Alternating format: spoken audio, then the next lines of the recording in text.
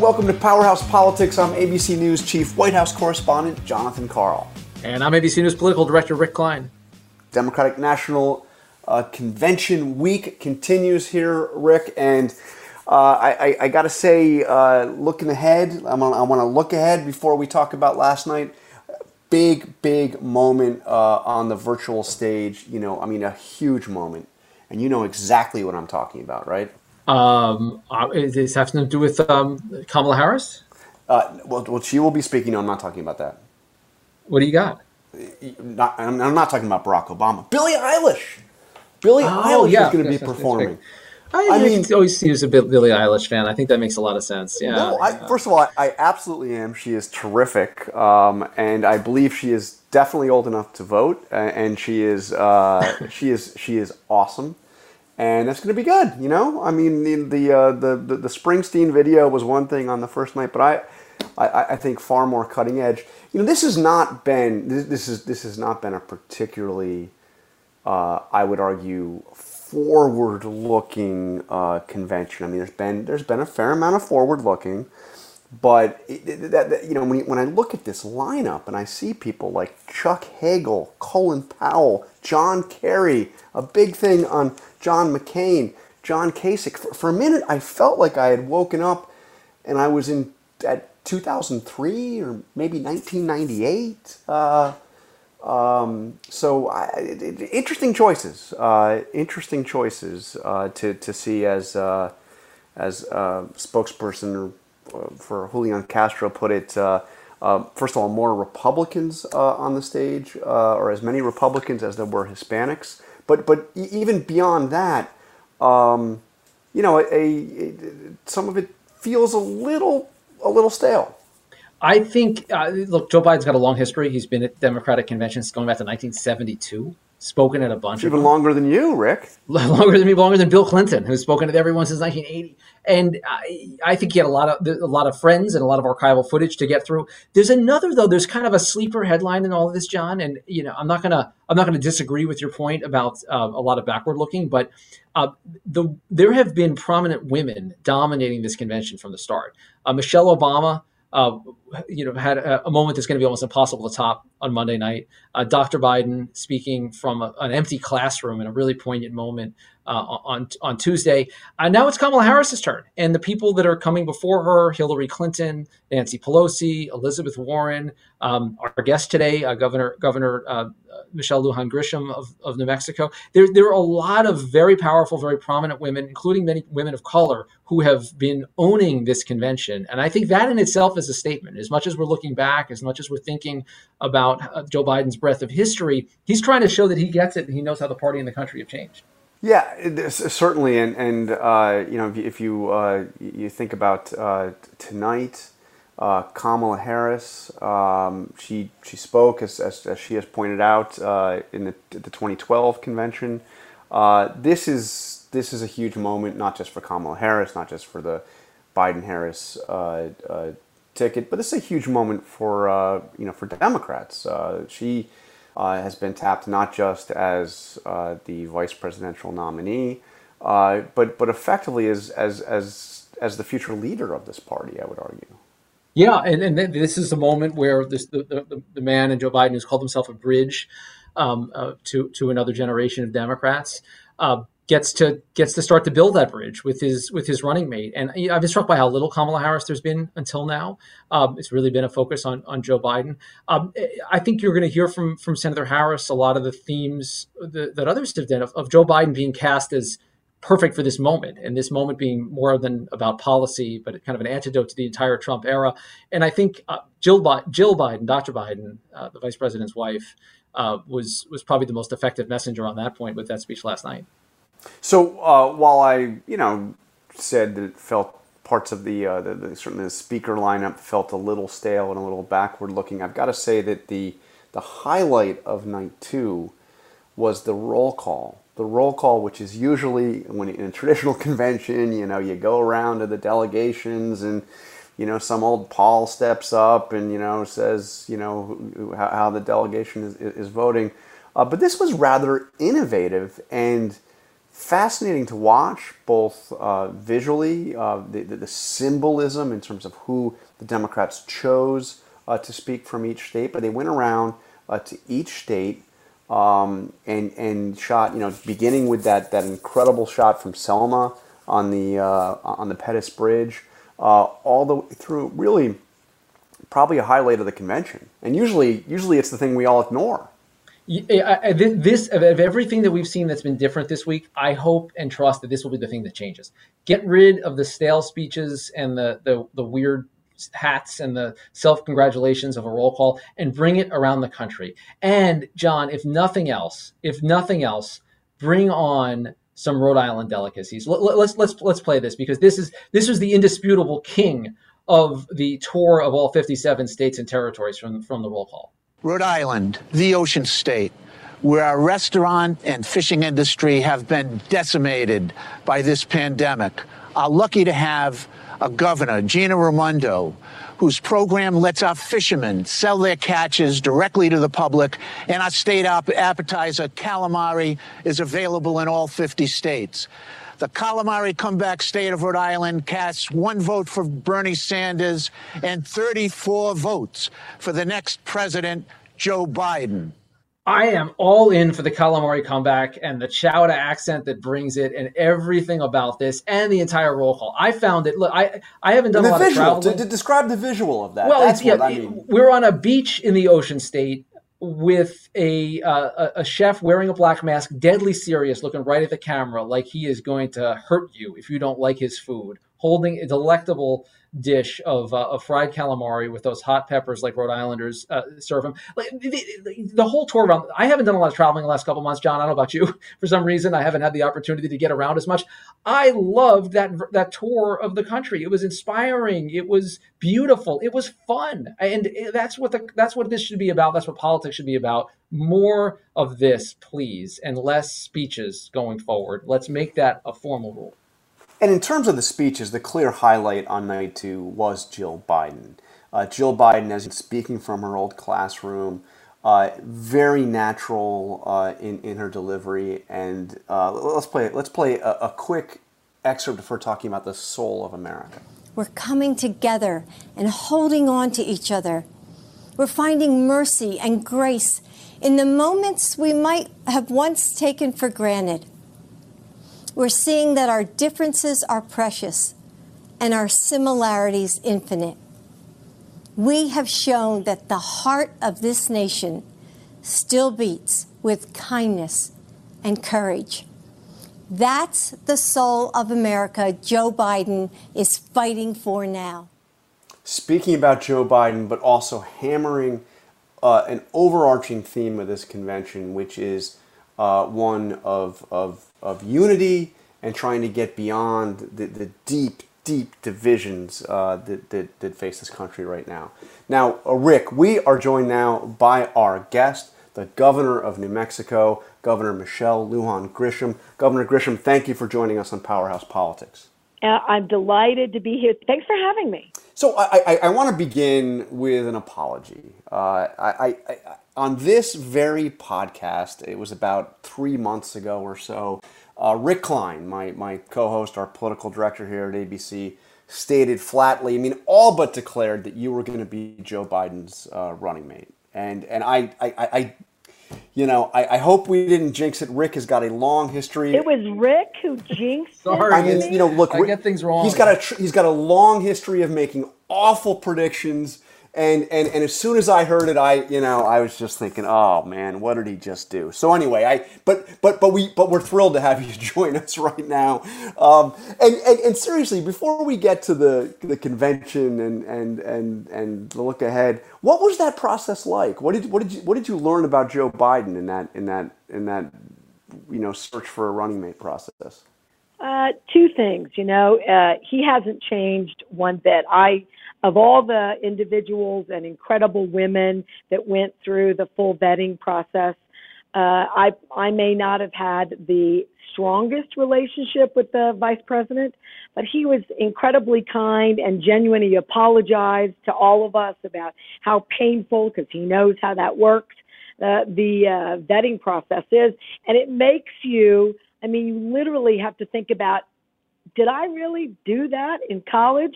And was that an idea that I was promoting? Because if I had known that I'd have to explain that more than 40 years later, I might have changed my mind. So it is really incredible about the depth of which they figure out what makes you tick, how you got to be where you are, and what you did in every component of the course of your personal and professional lives since you were in high school. Amazing. I can only imagine the process. It is one that I do not think I could survive, but a fascinating process. Now, looking at the convention, I wanted to get your take on some pretty direct and blunt criticism of the way this convention has come forward by Julian Castro, former keynote speaker at a Democratic convention. We obviously the sole major candidate for the nomination that was a Latino.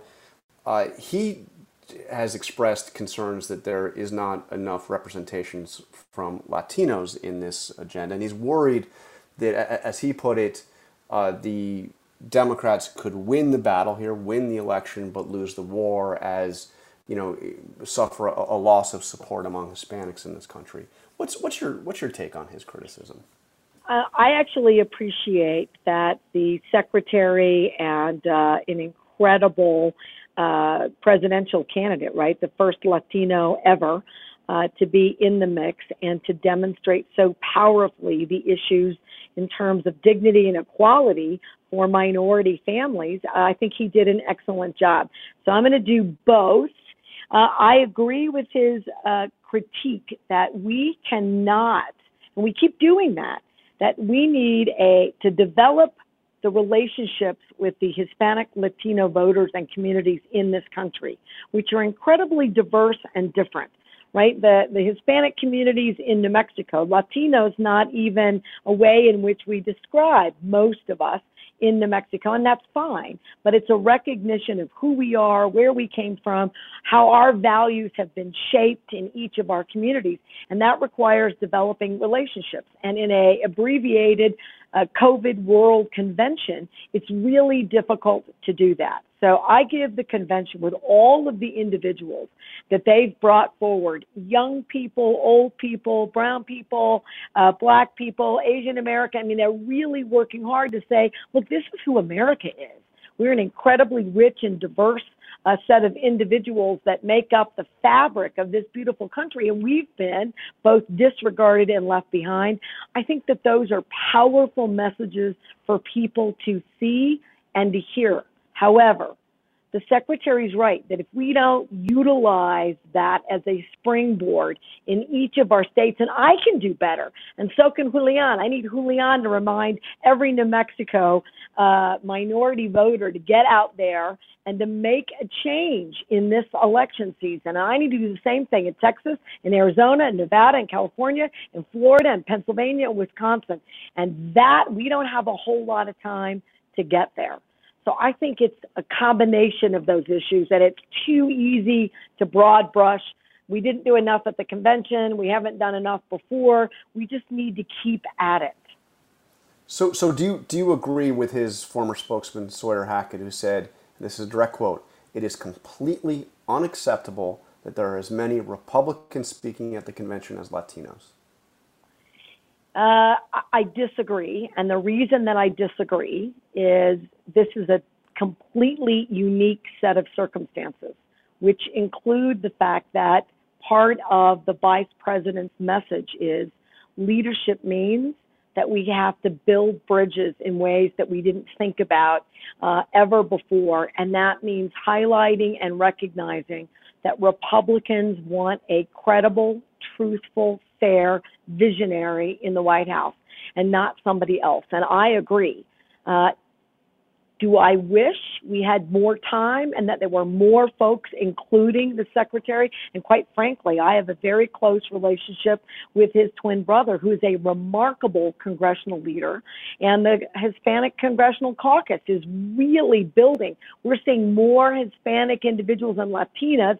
New Mexico is going to elect a brand new Latina to Congress, right? So we've got more folks in these leadership positions in the mix, and I do wish that more of them would be highlighted.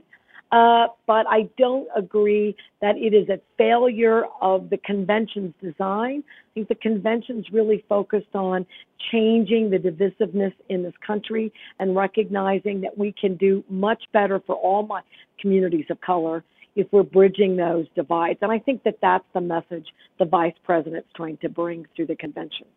Governor, I know you're going to talk about climate change this evening on Wednesday night. I've been proud of what you've been able to establish in New Mexico in renewables. But thinking about this moment that we're in with the COVID-19 crisis and the economic crisis that's around it, is it necessary for Democrats, for progressives, to kind of calibrate their expectations on how aggressively climate change can get tackled because of the economic realities? Do we have to, as a country, put some of these things at least a little bit to the side, given the economic crisis? No, and I will tell you why. I mean, we know how to do essential work, which means making sure that energy is being produced so that we can provide safe care and life-saving care in hospitals, so that we know that when you turn the light switch on, we know that seniors in places like Arizona, where not having an air conditioner is a life or death situation because of the heat indexes in particular communities. This is both, and New Mexico's done a great job in identifying COVID-safe practices for essential workers in the energy sector in particular, right? And then two, this is a moral imperative, like protecting people from COVID. Climate change is an existential threat. Rebuilding our economy, particularly a $2 trillion strategy by Vice President Biden, is a game changer for New Mexico because we have a very aggressive clean energy transition strategy in the state. We've got some of the, if not the largest wind energy investments in the country. We're producing now more solar than ever before energy, and you're going to hear me talk a little bit about that. This is the place where you can do a parallel. We protect young workers, we engage new technology, we transform the economy, we save the planet, and we can be COVID safe in the way in which we support that energy work. And quite frankly, a lot of that work is outdoors. So it is an incredible opportunity for this country, including laying fiber for broadband. Governor, you mentioned COVID, and of course that's been consuming your time and so many governors' time the last couple of months. I want to ask about the mask policy, the mandate policy, because Vice President Biden last week called on all governors to institute a mask mandate. You'd already done that, but you've also seen firsthand how hard it is to enforce. You've had open defiance in various pockets of the state and from various members of the community, and some law enforcement folks. What challenge does that pose? And is there something or anything a president could or should do to make a mandate as issued by a state more enforceable, or at least carry more of a moral force? When Michelle Obama really leaned in and reminded us about the awesome responsibility and power in the White House. Part of my problem in enforcing a productive, I shouldn't have to enforce it at all. People should expect that it's your American, New Mexican responsibility to safeguard somebody else, and that it is accepted public health practice. In what universe, I was a former health secretary, in what universe is public health initiatives? Flu was never politicized in this way, and this country's seen a number of flu pandemics. When you have a leader in the White House that embraces public health and public health science, then it puts a situation, it changes the dynamic in my state where I don't have people say, Trump says it's a hoax, that you don't really need a mask, that they don't really work. That creates in a different environment, which means you don't do as much enforcement because you have much more acceptance. because the power of the pulpit in the White House is, in fact, a game changer. I've got Trump telling local law enforcement officials and individuals through the U.S. Attorney's Office that they don't have to care about any of this.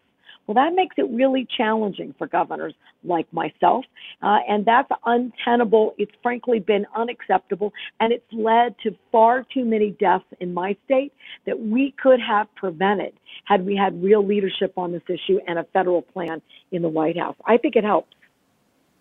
So, Governor, before you go, last question about the election itself, the mechanics of the election. In the state of New Mexico, how widespread do you expect vote by mail, absentee voting to be? What percentage of your state do you expect to vote that way? And what steps are you taking right now to ensure that, first of all, there will be no fraud? The president's, raised all the specter of a fraud, obviously, without evidence. But how do you assure people that there will be, one person, one vote, no funny business? And what are you doing to ensure that the votes will actually come in on time and be counted on time? Well, so let's go to the first part of the question. What do we expect? We saw 1,000% increase in absentee ballots or mail-in ballots during the primary. So I am clear that New Mexicans are ready and prepared to do that, and we did that with a great deal of success. We did have a ballot vendor, right, who got some of those ballots delayed in terms of getting them to the post office. So we think we have that issue resolved to the highest degree. We've got our congressional leadership inspecting post offices around the state, making sure that their large sorting equipment and instruments are ready to go, that they're not being dismantled, that we're not removing mailboxes, and we're putting drop boxes for your ballots in as many places, rural and urban, in the state as we can.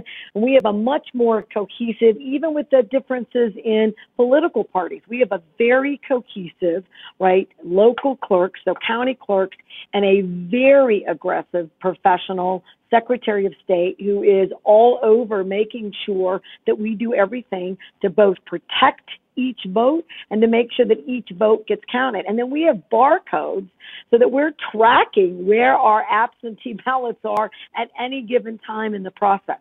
We know who's voting. We know where those ballots are. And because we saw what happened in the primary, we are already ahead of that curve or the game for the general. I think New Mexico is probably more prepared than most states around the country. And we've got a very specific, right, Native American community. We always have, where we are in those communities, and those sovereign nations work directly with us for, if we have to have them, and we will, in-person voting or polling locations, COVID safe to the highest degree, and then they're pushing out absentee or vote by mail efforts with us. So it's a statewide strategy. So I'm really confident given the issues, but I am not Pollyanna. That is, you've got a White House that tells people that there's massive fraud as an allegation that is intended, right, to create voter suppression. We're aware of that, and so we're messaging exactly the opposite to reassure New Mexicans that we're doing it right. We have a professional process. They've come to rely on that process. And frankly, if more states would do it the way that we're doing it, states like Oregon are doing it, this would not be an issue at all. And it's another trick employed by the White House to make sure that, frankly, every American vote doesn't count. And it's really outrageous. And I hope that voters turn out and turn up for that issue just alone.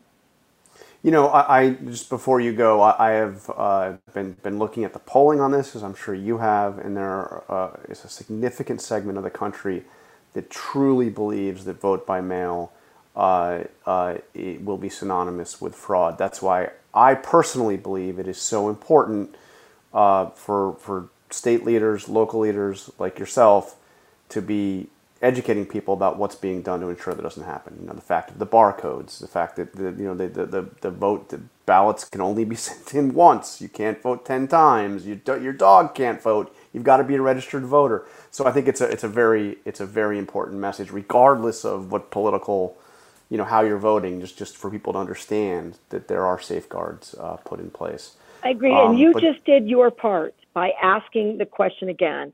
there isn't evidence about mail-in voting. We allow, right, the military to vote by mail. We're very clear that this is an effort that makes more sense, that frankly a paper ballot, particularly with, right, foreign country interference in our elections, is the best way to protect and minimize any of that electronic interference by countries that have no business, and as you and I know, that's completely illegal and unacceptable. But we probably haven't done enough to reassure, because it's become an issue. At the end of every election, if I didn't get elected, it's because people who weren't supposed to vote got to vote. We tie it to immigration issues, again, that are also untenable, inappropriate. Look, my mother is challenged to vote still in local elections in New Mexico because she has to have a valid ID. My mother can't even locate that ID because she's long been unable to drive. And so you create a situation where somebody takes a group of elderly voters and then they're disenfranchised at a polling place. We need to talk about those stories and make sure that we're really clear. A real democracy, every vote matters, and that we don't have widespread fraud. We never have. That it's a ploy by someone who believes that if they don't suppress the votes, they can't win. And thank you for giving me an opportunity to remind Americans that that's really what's going on.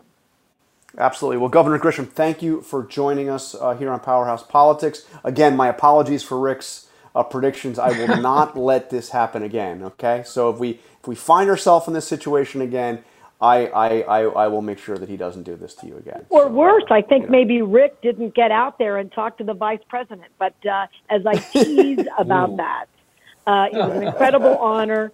And Kamala Harris is an incredible running mate choice. And I couldn't be prouder to have her back and to talk about what an incredible ticket this really is. So all kidding aside, go Biden-Harris. Let's go out there and win. All right, we will be watching you tonight. Thank you very much. All right, Rick, that is all the time we have for Powerhouse. Wait, John, before you go, I got something that's just too good to let out. This is trivia. I'm putting you on the spot. This makes me worried when you do this. You should be worried. You can cut it out of the program if you get it wrong. You probably will anyway. But a friend on Twitter, a listener on Twitter, made this point to me, and it's mind blowing to me. On the day that Kamala Harris was born, this U.S. president died. Who is the U.S. president who passed away on the day that Kamala Harris was born? Truman. Herbert Hoover.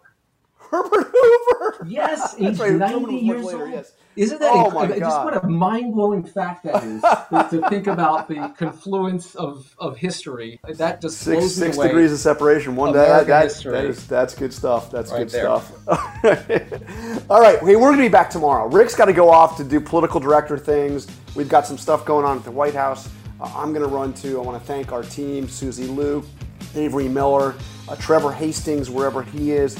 We here at Powerhouse Politics will be here all week, but if you want even more convention coverage, ABC News and 538 will be bringing you daily shows. Check out 538's Politics Podcast for instant reactions the night of, and start here, Brad Milkey, for a morning briefing of what went down, along with the analysis of the rest of the week's news. You can find the links to those shows in the episode description. Please subscribe.